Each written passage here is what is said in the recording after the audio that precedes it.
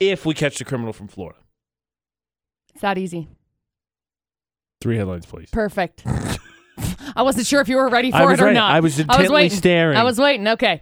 So we've got headline number 1. Some guy arrested for drunk driving with his toddler in the backseat. Headline number 2. A shoeless guy in swim trunks seemingly falls out of the sky onto a car's roof and walks away unharmed. And headline number 3. 3 guys rob a jewelry store with sledgehammers and take a GPS tracker. There you go. 3 crazy stories. Good luck. I would say that they're not smart or delicate, but, they use sledgehammers, so clearly they are. Yeah, okay. Clearly. I know it's a throwback from yesterday's Orchid Homes, Florida, not on VFX with AJ and McCall, but I still can't wrap my brain around someone, specifically a high school student hiring a hitman. I know. It's baffling to me. I don't know how he went to Instagram and was like, this is a great idea. Got one. I'm going to go on Instagram. Kevin, I know it's a throwback, and we'll get to today's stories, but if you wanted to hire a hitman, not saying you do, would you even know where to go? No clue whatsoever. Smart man. You maintain that plausible deniability. And yeah, exactly. 3 full stories, please, McCall. Okay, so we've got story number 1. Some guy facing some charges after allegedly drunk driving with his toddler in the back seat. Now, we say allegedly, but he had about 24 open containers of alcohol in his vehicle.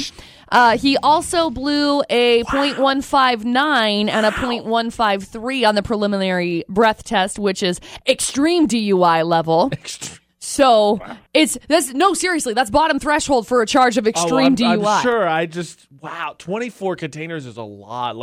We all seen some people and know some people whose cars are just a train wreck, but wow. This is a big deal. Anyway, the toddler's mom picked him up. Police also contacted the Department of Child Safety, so we'll see how that all plays out. There's story 1.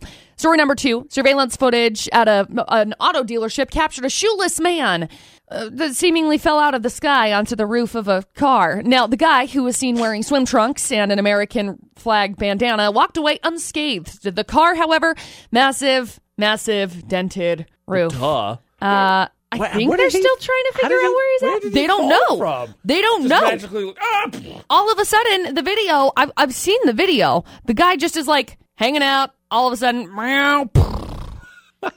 I think that he just had to have been drunk, so he was semi-numb. I don't know. That seems reasonable. He jumped out of the car from story number 1. Probably. And then story number 3. 3 guys robbed a jewelry store with sledgehammers because they thought, yep, this is how I'm going to be able to get away with this. Only they accidentally took one of the GPS trackers when they smashed one of the jewelry cases. Again. Anyway, the police tracked right to him. Delicacy doesn't seem like their thing. They were just like, let's just go swinging. It'll be great. Jeez. Yeah. So I guess that they first had the suspicious incident that occurred on the 2nd of November. Some guy came in to the store expressing interest in purchasing a bridal set valued between $15,000 and $18,000. And the guy appeared to be really nervous while in the store and asked where the additional diamonds were kept in the vault on the scene. Because that's not suspicious. Yeah, he then started counting the number of display cases, so it was pretty easy when they found him. It was that guy. Hey, just out of curiosity while we're shooting the breeze here, about what time do you guys close up? Where are your cameras? Where's the silent alarm? What time do you guys leave? How many people are here after closing? Really? Where's the GPS tracker so I could take that with me, too? Oh, my gosh. Yeah, cops were tracked directly to him.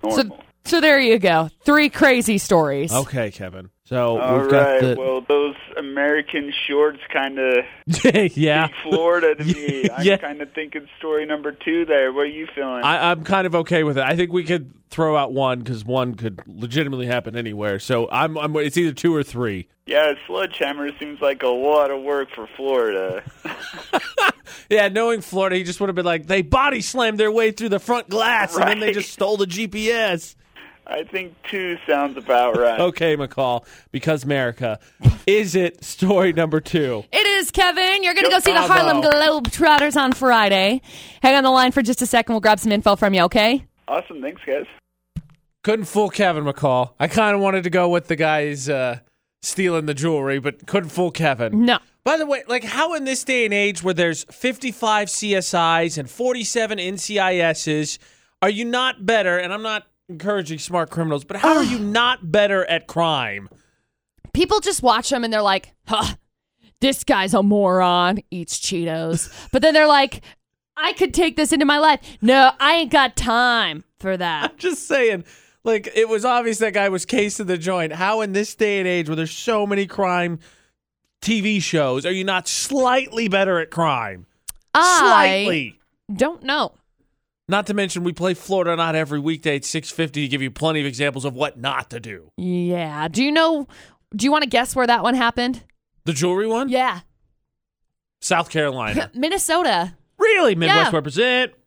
Minnesota. Oh, that's even worse because I bet it's so cold right now. Oh, yeah.